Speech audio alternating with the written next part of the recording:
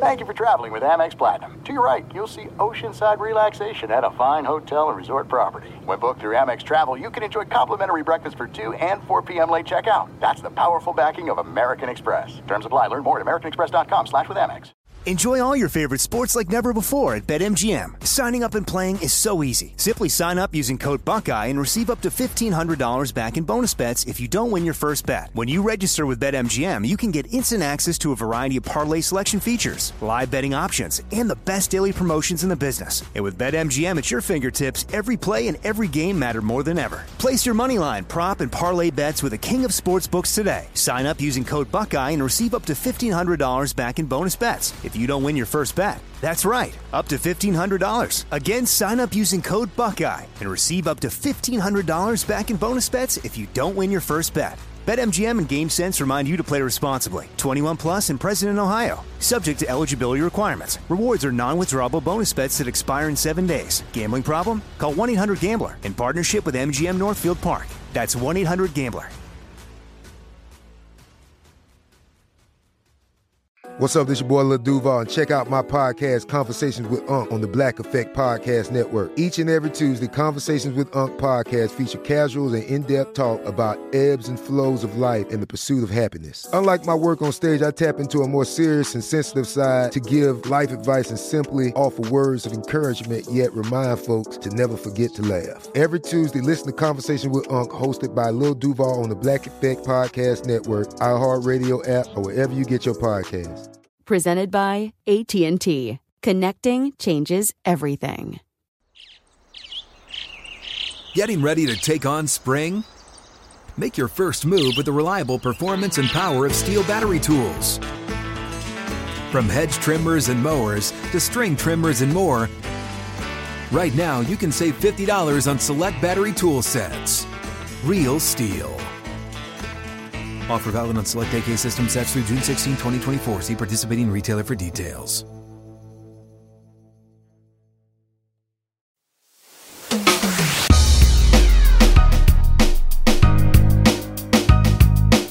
Hey, what up? Welcome in. I'm Doug Gottlieb. This is All Ball. We're getting you ready for Game 3 of the NBA Finals, and Fran Fraschilla is going to join us. We'll talk a little about his journey, a lot about scouting overseas, and a little about the upcoming NBA draft. I think you're going to love it. Fran Fraschilla upcoming couple minutes.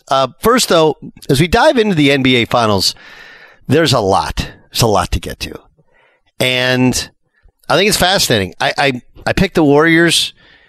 Am I still confident in my pick? Yeah. But I can see a world in which the Celtics, win this series in 5 or 6 games. I can see where they win it in 7 games. But I do think 2 games in, teams are still searching for the right matchups, the right combinations, the things that'll separate them. Perfect case in point is the Warriors played Andre Iguodala a lot in Game 1. He doesn't take off his sweats in Game 2. Right? Whereas the Celtics, they played more guys than they played in previous series, and to their benefit in Game 1, not as much in Game 2. And we still haven't seen Klay Thompson break out of it. On the other hand, we haven't seen Jason Tatum break out and score. Seems pretty obvious that Golden State's game plan is to be there and kind of muddy it up for Jason Tatum and make him take contested shots over bodies. Smart strategy. And for the most part, it's worked. And in Game 1, more so than Game 2, and part of it was they made shots in Game 1. But his willingness to move the basketball was, and again, please don't think I'm saying he's Michael Jordan, but if you go back and remember Michael Jordan's first NBA Finals, the change in Jordan was his willingness to pass. He actually averaged 11 assists a game in that NBA Finals against the LA Lakers. Everybody remembers the up and under, but the real stuff was that he was willing to find teammates within the triangle offense. And we've seen that from Tatum, and I think ultimately that'll be rewarded. It just hasn't yet because when he gets his own opportunities, he hasn't been able to take advantage. But look, this thing ends up being decided, truthfully, by the secondary or tertiary level players. Andrew Wiggins still couldn't make a layup. We can talk all we want about the Celtics and their turnovers. One of the reasons the Celtics have turnovers is the guy they have in the dunker spot is not Robert Williams, who knows how to play the dunker spot because he's a dunker. Instead, it's other guys, Al Horford, who's used to playing in the post. They're in the way. So their spacing isn't right. I think that can be adjusted. But we should also point out that as much as Jason Tatum hasn't gone, neither is Klay Thompson. And frankly, Andrew Wiggins hasn't really gotten it going. So there's still other levels. And I think by the time we get to games 5, 6, and 7, you will see a higher level of basketball because you'll still see Tatum and Steph and Jaylen Brown, but everybody else will raise their level as well. And I think, I think it's going to be an incredibly competitive series, and you have some ridiculous shot making. Not having Robert Williams or a healthy Robert Williams, he only played 14 minutes the other night. He did tweak his knee. That's a major thing for the Celtics. He erases shots at the rim. And, if there's a flaw to the Warriors in how they had been playing, that flaw is that their bigs don't have the ability to stretch you out. He can just simply defend the rim and help without much kind of recourse. So obviously that's the reason that Nemanja is playing, right? And his ability to shoot the basketball is paramount in trying to stretch out the Celtics. They tried to sneak him in, get him some run, and for the most part, it worked. Right? He's not great defensively, but he did have 6 points. He did have 5 rebounds, and they were a plus when he was in. So, I still think that there's a feeling out process that takes place in these series. And game 2, the Warriors were much more aggressive defensively. But 2, I also think that their lineups changed dramatically. When you use Gary Payton, he's just a disruptor. He doesn't always follow their defensive rules, but sometimes that works. And we can talk all we want about the Celtics and their turnovers, but we'd also be lying if we didn't say, hey, even in game 2, the Warriors' inability to finish at times at the rim, even without Robert Williams in there, seems to be problematic. But I like this series. I like the adjustments the coaches made, the toughness defensively. I'm a little concerned. If I was a Draymond fan, I'd be concerned that he's going to get himself thrown out of one of these games because Grant Williams is getting into his space and bumping him and antagonizing him, and he doesn't back down. But so far, so good. Pretty interesting series as we have a 1-1 tie headed back to Boston.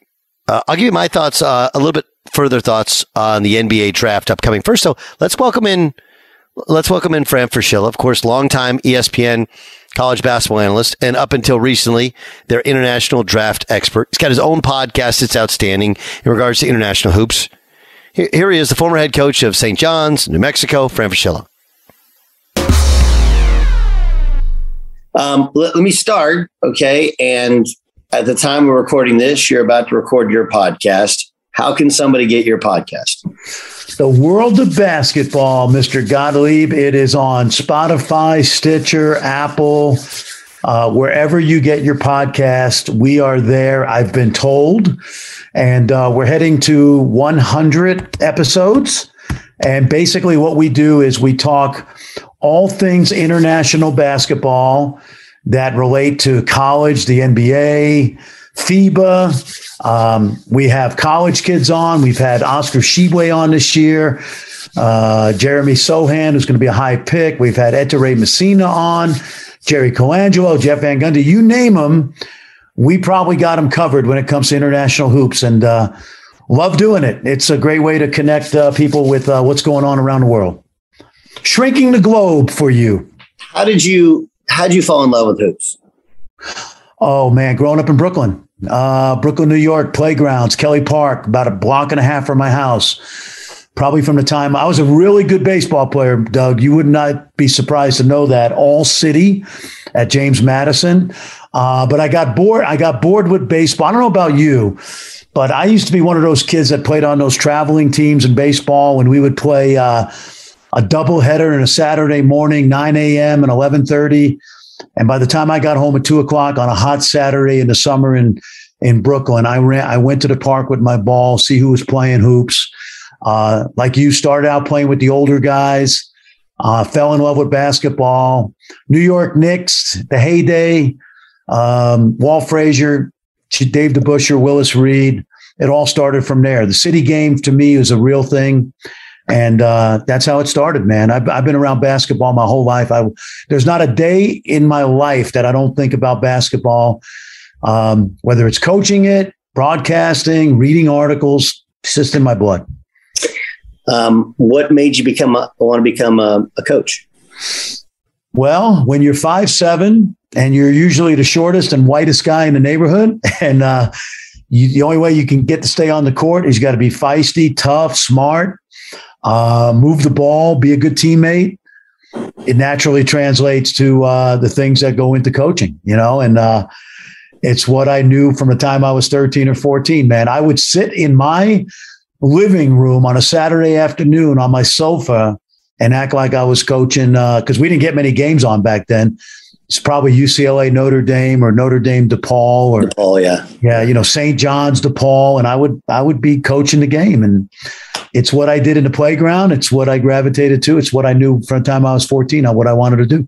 It's interesting. My dad, obviously, as you know, was he was Bronx, and then moved out to Long Island when he was like 13, 14. Yep.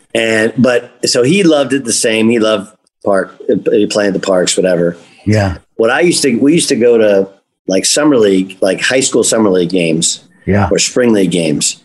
And I would try and pick out what the team was running, what pattern they were running. Yeah. Who could get it first. And it was interesting. Like that wasn't real, like he knew a lot of it, but that wasn't really his thing, Yeah. And we used to have a lot of fun. We used to have a lot of fun with that and just watching and like, oh, that's flex. Like, that's not flex. Like, yeah, look, they just run a different cut into flex. That's shuffle. And he taught me about the California swing, which was that was a reverse action. That was California reverse. That's what California reverse, which was Bob Knight's original offense, right? Which he took from Pete Newell. He did. Then he gravitated to the motion offense. But Bob Knight was a big. I'm a historian too, as you know. Yeah, I know you are. That's why I brought it up. Yeah, that was Bob Knight got that from Pete Newell, and then he later, along with Mr. Iba. It's a really funny story. You may remember the name Tommy McConnell. He was an assistant coach for many years. I think he's the women's coach at Indiana University of PA now. And the McConnell family, Susie McConnell, Olympics, the whole family from Pittsburgh, TJ McConnell.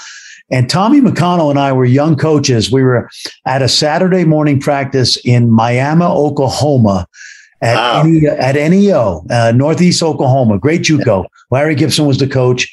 And this Saturday morning, I was at Ohio State then. He was at Dayton. We're sitting with Mr. Iba, and who you knew a lot about because you played at Oklahoma State.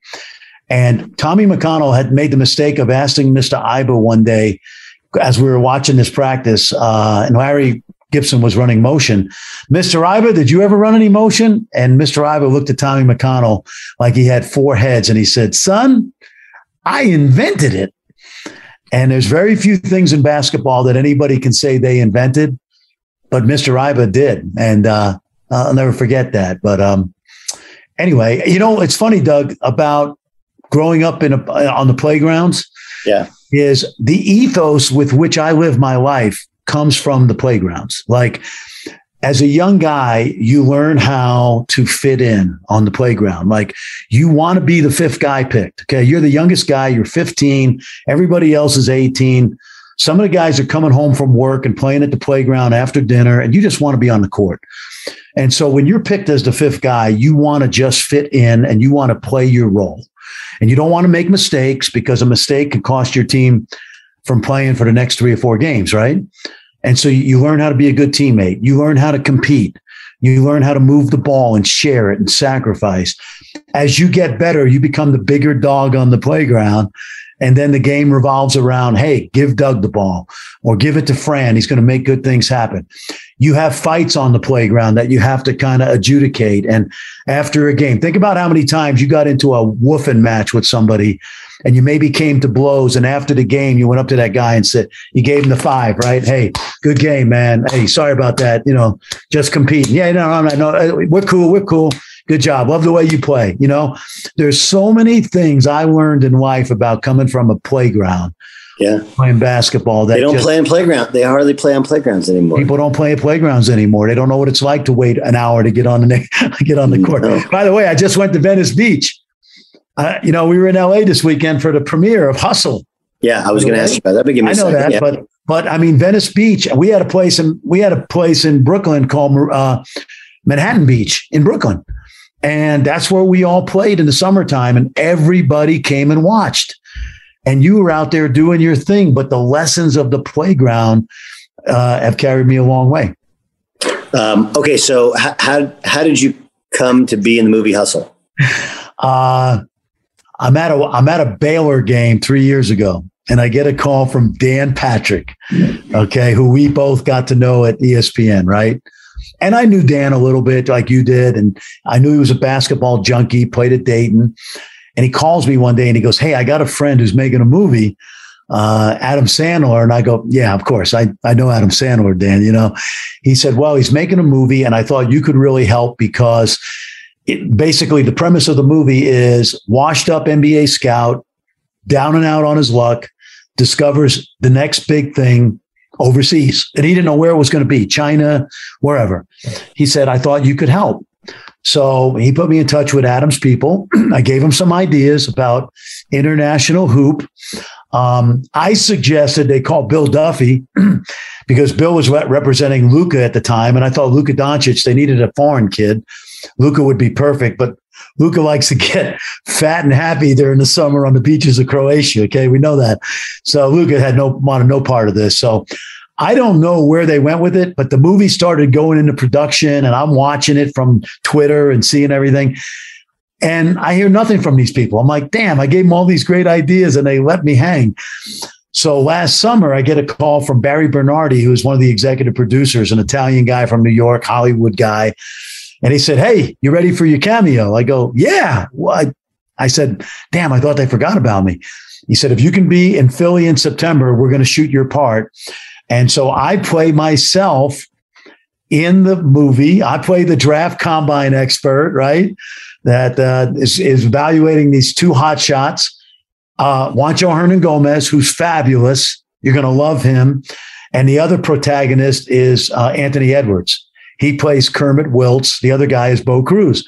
So when I go shoot the scene, they had a script for me. And one of Adam's longtime childhood friends, who's a basketball guy, said, "Fran doesn't need a script. Just let him riff, do his thing." I did it in one take and they loved it, And so I went to the premiere last Wednesday. I walked the red carpet. It's a great basketball movie coming out Wednesday. As we film this, as we record this, June 8th. And the basketball, Doug, is the best it's ever been. Blue Chips, Hoosiers, the basketball scenes are incredible. The cameos are incredible. The story is what you think about, redemption and, it's going to make you feel good at the end, but it's a great basketball movie. And Adam Sandler is as nice a guy as if you watch The Wedding Singer. He's the same guy, man. He's the guy that he's a kid that I probably was his camp counselor at camp in the Catskills like 35, 40 years ago. You know what I mean? He's the kind of guy that you want to just pinch him on the cheek. He's just a good man. You got to get me in his pickup game. That's your next goal. I think that'd be cool, man. It would be cool. You should see you ever see him dress? Yeah. Basketball shorts and a t-shirt. Yeah. It's the coolest thing. Exactly. Yeah. Exactly how I would do it if I was, no doubt. If I was him. Fox Sports Radio has the best sports talk lineup in the nation. Catch all of our shows at foxsportsradio.com. And within the iHeartRadio app, search FSR to listen live. There are some things that are too good to keep a secret. Like how your Amex Platinum card helps you have the perfect trip. I'd like to check into the Centurion Lounge.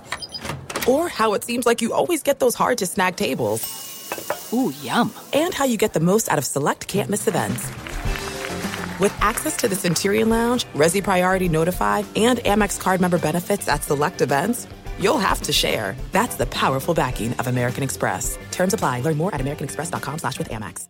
Enjoy all your favorite sports like never before at BetMGM. Signing up and playing is so easy. Simply sign up using code Buckeye and receive up to $1,500 back in bonus bets if you don't win your first bet. When you register with BetMGM, you can get instant access to a variety of parlay selection features, live betting options, and the best daily promotions in the business. And with BetMGM at your fingertips, every play and every game matter more than ever. Place your moneyline, prop, and parlay bets with the king of sportsbooks today. Sign up using code Buckeye and receive up to $1,500 back in bonus bets if you don't win your first bet. That's right, up to $1,500. Again, sign up using code Buckeye and receive up to $1,500 back in bonus bets if you don't win your first bet. BetMGM and GameSense remind you to play responsibly. 21 plus and present in Ohio. Subject to eligibility requirements. Rewards are non-withdrawable bonus bets that expire in 7 days. Gambling problem? Call 1-800-GAMBLER in partnership with MGM Northfield Park. That's 1-800-GAMBLER.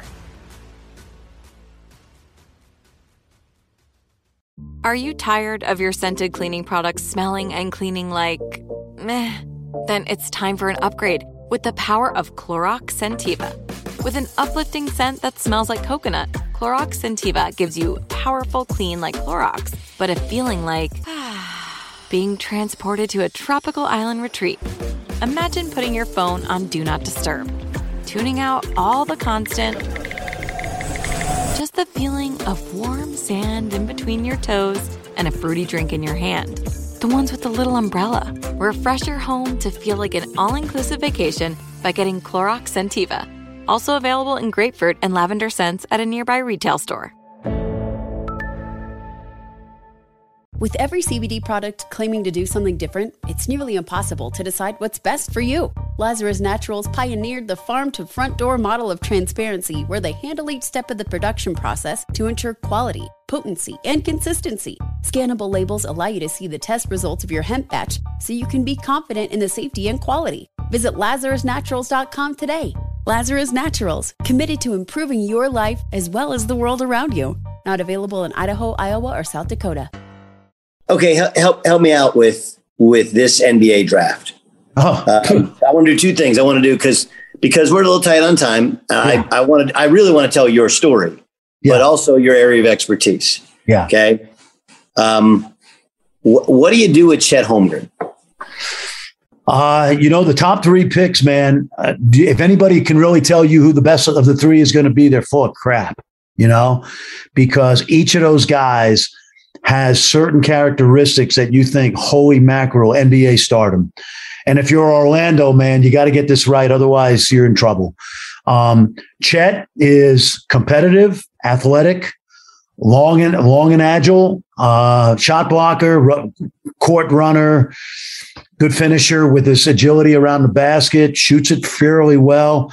But everybody should have the same concerns of his body that you had with Ralph Sampson 40 years ago. Porzingis, I mean, that's a body that you have to wonder whether it's going to hold up. But if he stays healthy and he becomes a unicorn, to use that disgusting phrase, I'm not going to be shocked. But Jabari Smith looks like the best NBA player in this draft. Yeah. He's young. He can shoot it. He's got things that look like NBA all-stardom. And then Banchero, if you're looking at Orlando specifically, they have a lot of good young guys, no go-to scorer. If there's one guy of the three that is a bona fide, give it to him, get out of his way, score at all three levels, it's Banchero.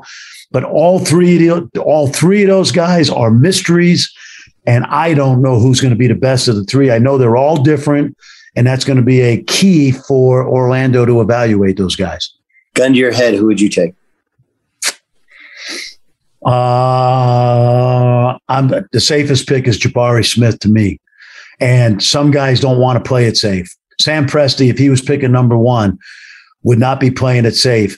Because if you're Orlando and you're dead in the water, if you feel one of these guys has generational upside to be the next freak, the next big thing, the next Giannis, maybe you take Chet. If you're looking for Carmelo Anthony, a go-to proven scorer, it may be Banchero. And if you just want a guy that looks like an NBA superstar, and at worst, a really good 18, 20-point-a-game NBA starter, you take Jabari. People want to make Jaden Ivey into Ja Morant? No, he's Russell Westbrook. He's Russell Westbrook. There's actually a lot of Russell Westbrook to him. I think he's more Russell Westbrook than I saw him 3 times this year. Yeah. No, I saw him in person 3 times as well. Yeah. Otherworldly first step and explosiveness. Yeah. He also kind of has a weird way in which he carries himself on the court, right? Yeah. Where he's kind of in his own sort of world, right? Yeah. As a coach, but also a guy who you've seen guys succeed, seen guys fail. How do you handle that? How do you talk yourself into that if you're talking about a top 5 pick? When I saw him early in the year in Mohegan Sun, and then when they beat Florida State, and my first thought is he's Russell Westbrook. He's elite. I mean, we talk about great athletes, but it's all relative to the NBA. But he's an elite NBA athlete, elite NBA speed, tremendous agility. Like he has what I would say, Doug, about him, and I said this in November. He's got basketball athleticism. Like his athleticism translates to the court. He's in the open court, looks like he's going to run somebody over, and then he Euro steps by you like so breathlessly. His shooting got better. If he's the best player in this draft, like here's the crazy thing. It would not shock me if Oklahoma City takes him at 2 because, again, Sam Presti has always thought outside the box. And you can't argue with Sam. Durant, Harden, Westbrook, a young Ibaka, although he really wasn't 19 when they took him. But Ibaka was great early in his career. Josh Giddey this year. You go down the list of Oklahoma City guys, and I could see Sam Presti rolling the dice and saying, we're going to take another Russell Westbrook here. Could see it happening. I was blown away by Keegan Murray. Blown away. But I also, he's different than those other guys. He doesn't, not sure if he has the alpha traits that some of those guys have. That he's a good kid and a good teammate. He just great talent.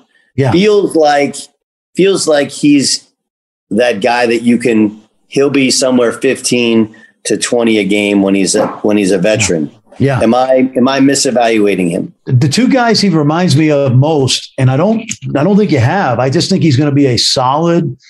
You're taking him 5th, so you wish you get an all-star. And so you can roll the dice with some of these younger guys, which I wouldn't. Dyson Daniels, Mathurin, guys like that. But Keegan Murray reminds me of Tobias Harris or Sadiq Bey. Like, you're going to get 17, 18 a game when he's 24 years old. Right. He's a little older than some. Keegan, he's 22, going to be 22 soon. But to me, like Tobias Harris, despite the fact that he's been in some crazy situations, particularly in Philly right now. But Tobias Harris is a very good NBA player. Sadiq Bey is going to be a very good NBA player. That's what I think you see in Keegan Murray is a very good NBA player, not an elite NBA athlete, skill levels above average, can score different ways. And he's made himself into a good player because he's a hard worker and he loves the game. And he's a good kid. By all accounts, he's a great kid. What do you do with Sharp? I mean, he didn't play this year, so you have a crazy athlete. But how do you evaluate what that will look like on an NBA floor when you don't have real evaluation of what he looked like on a college floor? Well, this is a bad example, but there was a kid 25 years ago that I guess we watched him a lot in high school. His name was Kobe Bryant. And I'm not saying he's Kobe by any stretch, but every now and then there's a guy in the draft with a small sample size. And some of those guys blossom into a generational talent like Kobe. That's not going to likely happen here. Or they're a bust. And I haven't seen him enough to know which is which, but I know this, there are certain teams in the NBA that do remarkable jobs of background intel. And somebody knows somebody who knows this kid or has seen him a lot in Canada or whatever.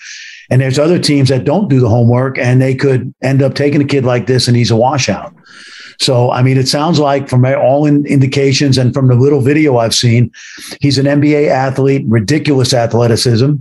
And at some point, probably higher than lower, somebody's going to grab him with the idea that if we're going to take somebody 5 through 10. Why not roll the dice and see if we can end up with the best player in the draft someday and have people say, holy crap, we didn't know Giannis was going to be this good.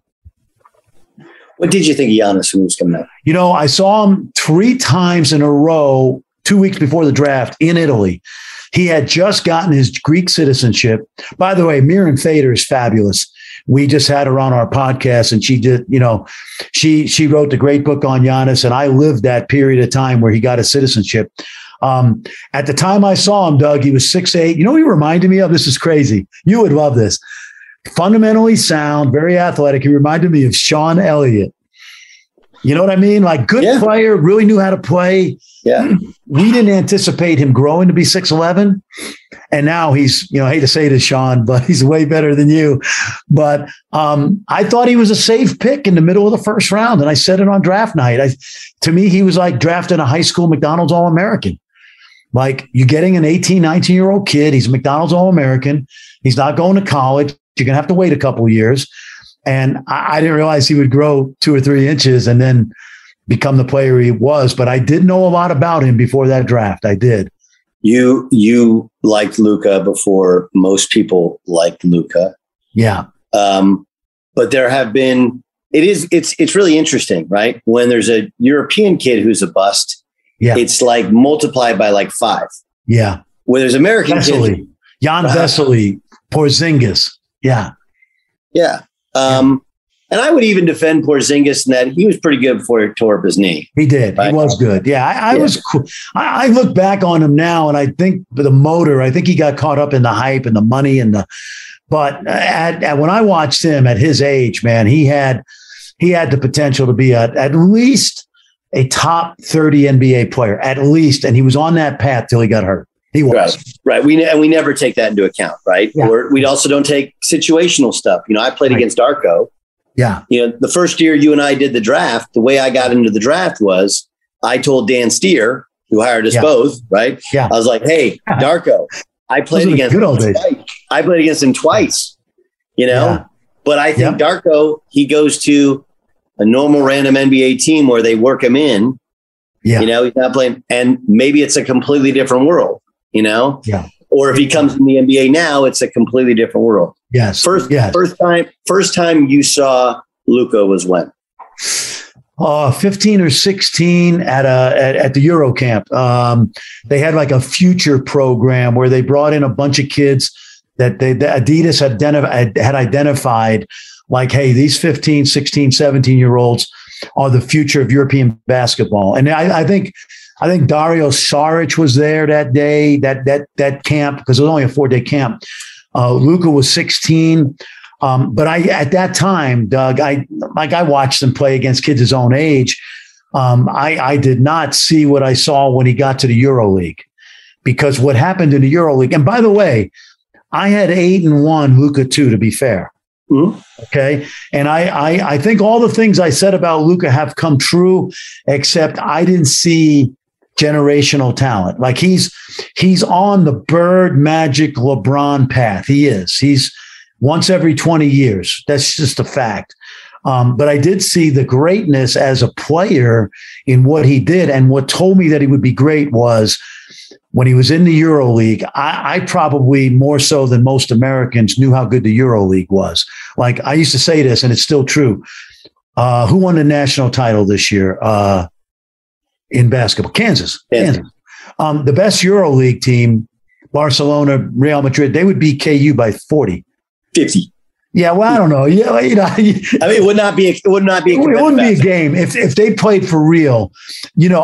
Some nights it would be 30. On a given night, it could be 50. You know what I mean?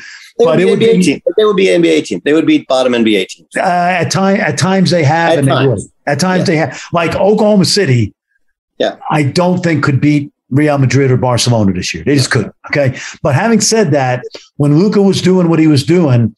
And the year he was the final year of his EuroLeague experience, where he was 18 or 19, the best player in the league, 25% of the EuroLeague either had already played in the NBA or had been drafted by NBA teams. And the other guys were all in their mid to late 20s and early 30s kicking ass already. So that told me, and by the way, I talked to about 8 different Americans, either who played with him or against him in that 2 or 3 year period in the EuroLeague. And they said to me, Coach, he ain't failing. He's great. I'm telling you, he toys with us. And that's what he is. And that's what he does now. And by the way, just for the record, because there's still some haters out there.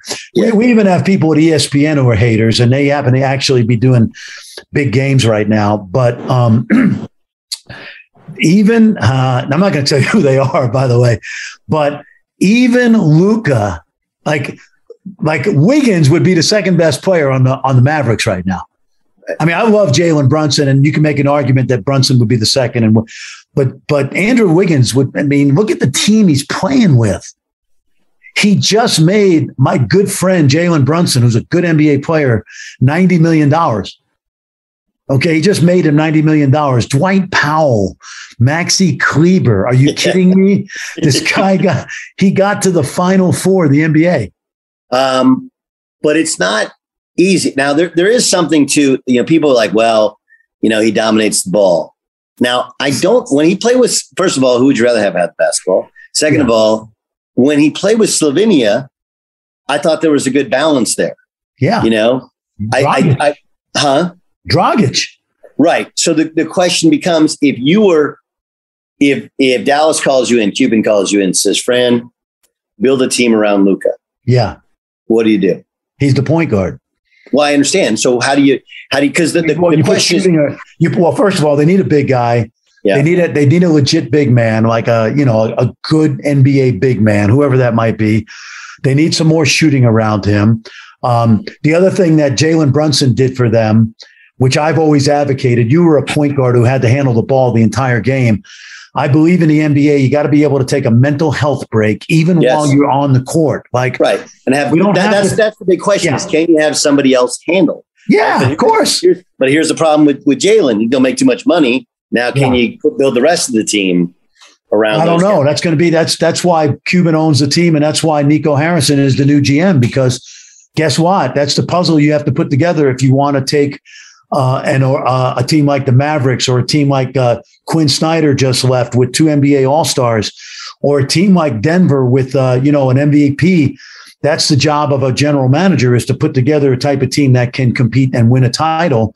I don't think these 2 teams that are in the finals right now, although one team has 3 Hall of Famers and the other team has at least 1, I don't think they're the best 2 teams that we've seen in the NBA in the last 20 years. They're very good, but there's 4 or 5 other teams right now. If Brooklyn gets their act together, Philly, Denver, Utah, Dallas, to name just a few, the Clippers, when they get healthy, that there's 8 teams that could win it next year. And I think the idea in Dallas is, you better figure this out, because your guy is 23 now, and he's only got 10 more years at this level. So figure it out. And that's what I think their job is. The Warriors run a form. It's different of motion, right? It's almost blocker mover, right? It's a little different, right? I'm going to go back, man. It's playground, man. It's YMCA with the 5 guys at lunchtime who are on Wall Street that all played in the Ivy League, that know how to play. Yeah. You know what I mean? Like, yes, but like, they don't. There's some specific roles they have in it, which are it's not 5-man motion, because Looney ain't coming off screens, right. And neither is Draymond. But it's really interesting, where this is a style that you and I grew up watching. I grew up watching. You grew up coaching. Yep. And yet it's kind of disappeared from many parts of basketball, especially NBA basketball. And my thought is, I don't think there's anybody else who has the personnel to run it. Well, that's true. Nor do they have the patience to teach it or to watch it evolve, because we only teach basketball players how to play with the ball in their hands now. Well, I would disagree. Here's why. I think, when you look at the league right now, 20 to 25% of the NBA is born outside the United States. And the influx of international players has brought a teamness. Is that right? That's not. I just made up a word. Yes. There's a teamness to the NBA right now that's more so than what we watched 10 or 15 years ago. Let's go back to the Iverson era, okay? The ISO ball stuff and the stupid NBA defensive rules, okay? the way even Phoenix now at their best when CP3, despite the last series, is at his best. Spread, pick and roll, 4 out, 1 in, big guy rolls to the rim, stretch the floor with shooting, certain ball movement. The league is transitioning to flow, Euro basketball. When you have a team like Golden State, which is rare, where everybody can handle it, we move it. Otherwise, we keep it in Doncic or CP3's hands, spread the floor, and then make the right play, like you did. Right, so, but it's, okay, again, what we're saying is the same thing. It's happening. It's happening. What, in terms of the motion? Yeah. Look at. Oh, whoa. Listen, here's what I'm going to tell you. Listen to me. I don't mean to give you, I don't mean to. No, go, tell me. Like, motion is a continuum. Okay. There's Bob Knight motion, blocker mover, set screens, get guys open. And there's 5-man motion. There's couple ball reversals, drive it.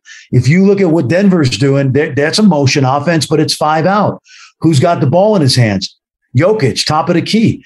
There's different kinds of motion, Doug. I think you see more motion in the NBA now than ever before. It may not be old school Bob Knight, Dick Bennett motion, but the ball's moving more than it did when Allen Iverson. I definitely think it moves, but it ends up being a ball screen, and all the guys do is exchange in different spots, right? And then they play off of penetration. I don't know. I think there's more subtlety to it. I think there's. Okay. Listen, I'll give you an example.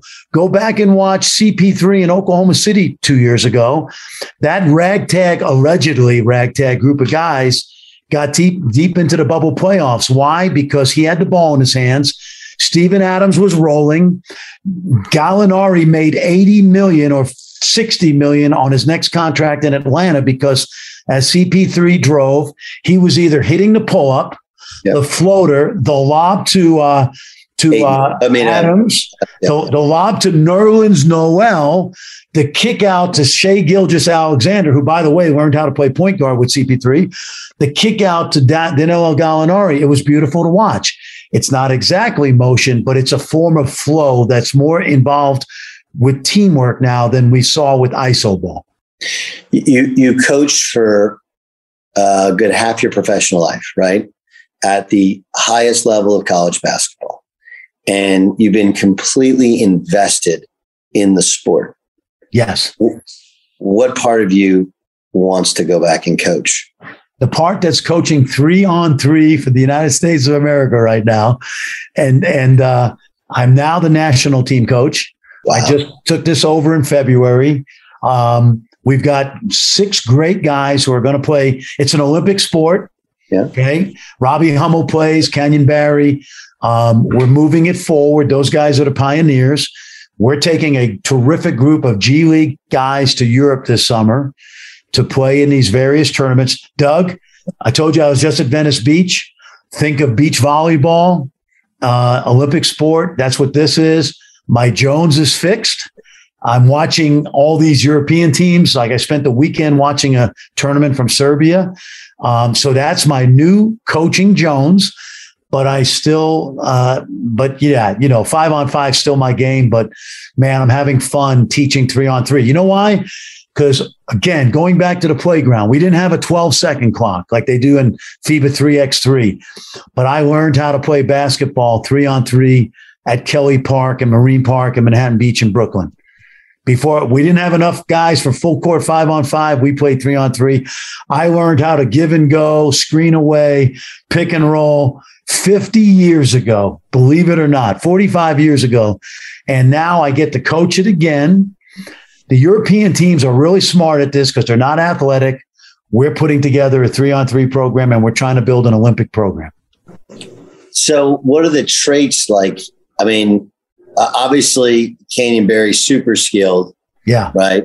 Can really pass. Yeah. But it's interesting because USA Basketball, we get the credit for since what was the team that Coach K had? What's it called? Redeem team. Redeem team, right? Yeah, yeah. Right. But those games are hard and they're close. And thank God we had Kevin Durant last summer. Yeah. Yeah. What about 3-on-3 in terms of we're 10 years? We're 10 years behind. We're 10 years behind. The Serbians, the Latvians, the Mongolians, the Chinese, they've been playing 3-on-3 for a decade. It's not necessarily cool to play. We're going to make it cool. I got good guys you've heard of.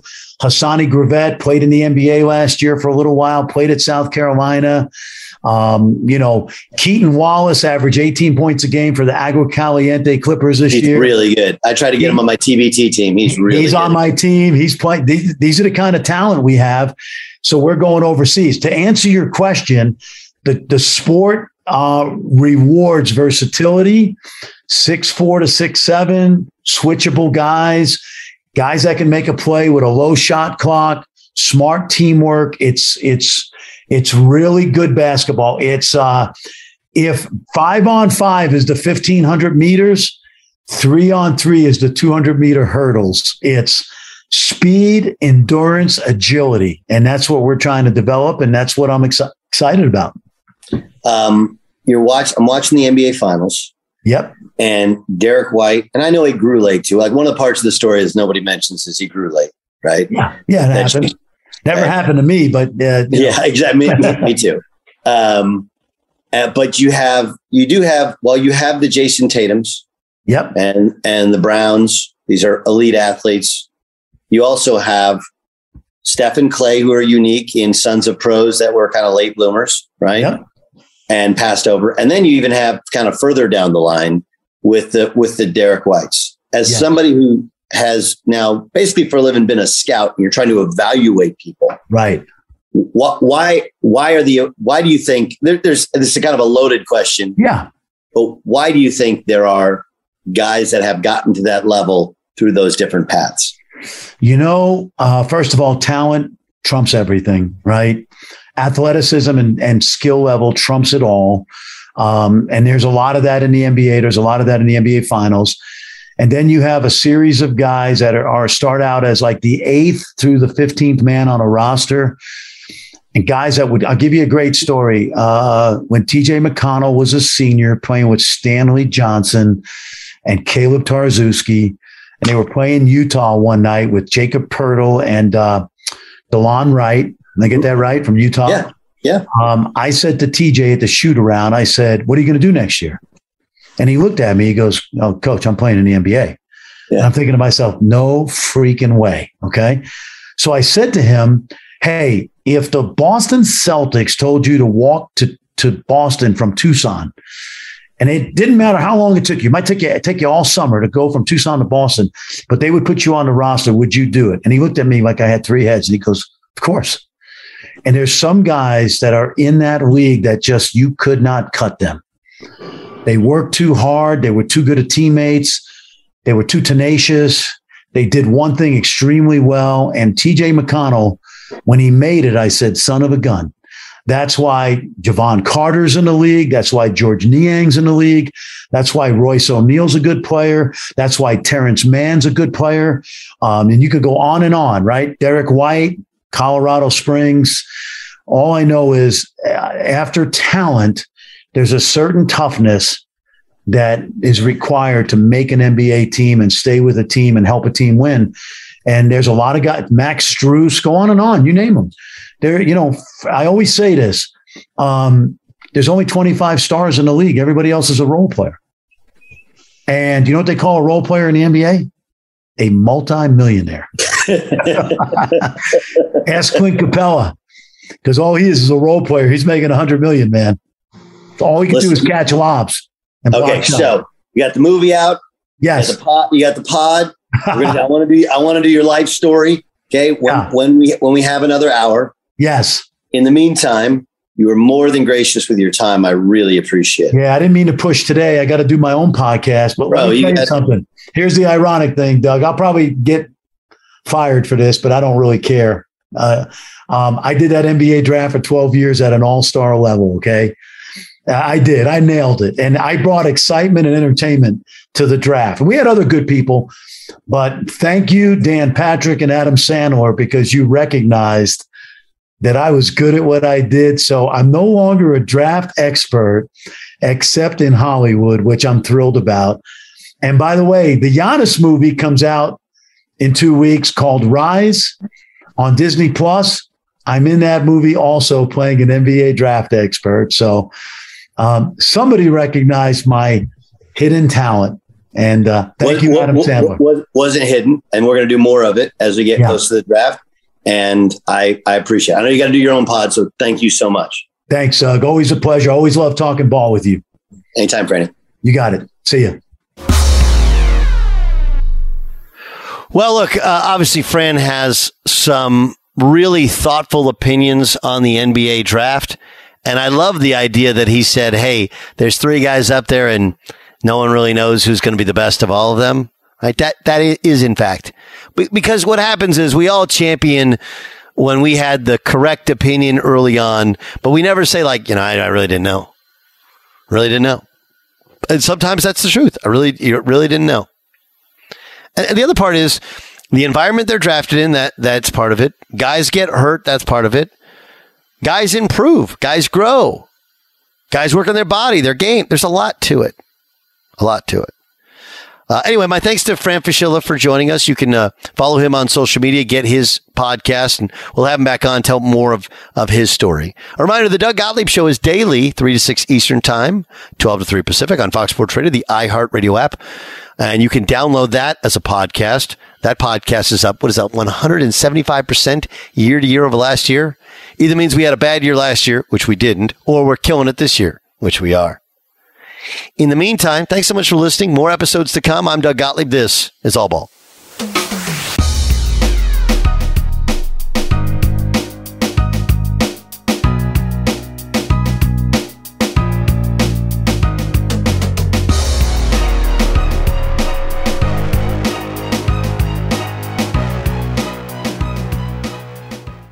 This is Malcolm Gladwell from Revisionist History.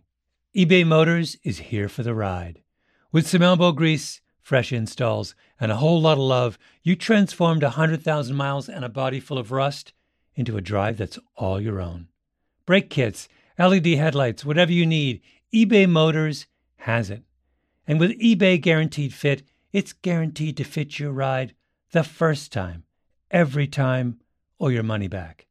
Plus, at these prices, you're burning rubber, not cash. Keep your ride or die alive at ebaymotors.com. Eligible items only. Exclusions apply. This is it. We've got an Amex Platinum Pro on our hands, ladies and gentlemen. We haven't seen anyone relax like this before in the Centurion Lounge. Is he connecting to complimentary Wi-Fi? Oh, my. Look at that. He is.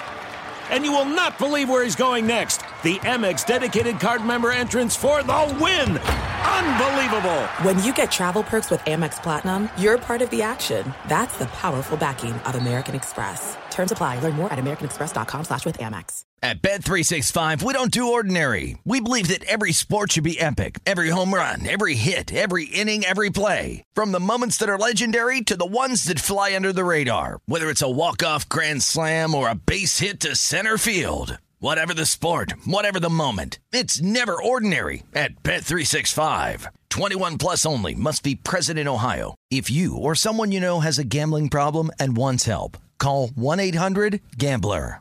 I'm so excited to tell you JCPenney and country music singer-songwriter Walker Hayes are partnering together on a new limited-time men's collection for the everyday guy. What I love about Walker Hayes is his laid-back nature. He's a family man, and being a country megastar while also having 7 kids, you know he likes to keep his style cool and casual. This new collection is perfect for the guy living the t-shirt life or someone wanting some fresh options that feel just as good. It's easy to wear, affordable styles that celebrate the ultimate family man, along with the quality, durability, and sensibility dads appreciate. Available online Saturday, May 4th at jcp.com and in-store Thursday, May 16th. Just in time for Father's Day. Limited time only. JCPenney, make it count.